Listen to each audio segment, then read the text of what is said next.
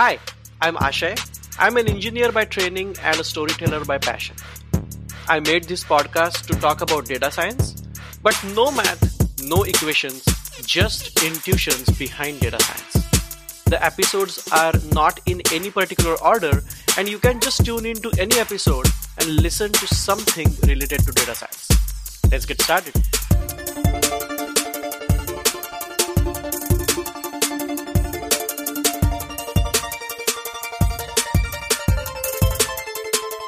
Recommendation systems are everywhere, especially in this digital age.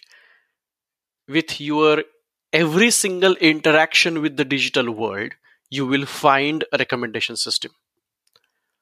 On any online shopping website, on a movie streaming app, or a music listening app, you will find recommendations of things you may like. Things you may like to shop, things you may like to watch, things you may like to listen. Even brick and mortar stores like Costco have recommendation systems in place where they decide which racks to exhibit when you enter the store. It's funny thing in Costco that if you like something, you should buy it because you may not find it later on the same rack. So why recommendation systems are important and how do you build them?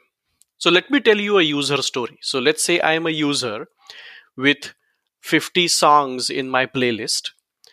I listen to some songs often and I don't listen to some songs that often. But there are 50 songs in my playlist. Now, obviously, there are not only 50 songs in the universe. There are trillions and trillions of songs and hundreds of songs getting released each day. And as an avid music listener, I would love to know if there are songs in the world, there are more songs in the world other than my 50 songs in my playlist that I may like. But the problem is, I don't have time or energy to go into the world and find songs that I may like. So I would love to have something or someone to fill my playlist with songs that I may like. And I would love to pay for such service. Now let's look at the other side of the coin from the business side, where you want to create a service to recommend songs to users, but those recommendations need to be relevant. So you want to build a service with relevant recommendations to the users. And this keyword here is relevant. How relevant your recommendations are is going to decide whether the user is going to stay and keep paying for your service. How do you build this recommendation system of relevant songs or relevant items? You build it with data. And this data for building recommendation systems comes in two flavors. One is user item interaction data. For example, in this song's example, how many times users have played a particular song? That's an interaction data. Or what is the rating a user has given to a song? That's another type of interaction data.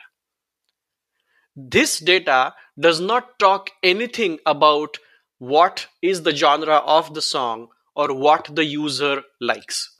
This only talks about what is the interaction between the user and the song. So that's one type of data. It's called interaction data. Another type of data could be the content data or the features of users and items data. For example, Ashay likes rock music and U2 is a rock band which creates songs that are in the rock genre. So Ashay liking rock music is a feature of the user Ashay, and songs made by U2 are rock songs is a characteristic of those songs or items. And because this feature of the user and the characteristic of songs are matching, you can create a recommendation system where you can recommend U2 songs to Ashay. Now keep in mind the interaction between Ashay and previous U2 songs is not taken into account in creating this recommendation system here. The only things that are taken into account are the features of users and characteristics of items, which are songs. So these features and characteristics, these features of users and characteristics of items are called content. And the recommendation system we build with this data is called content-based recommendation system.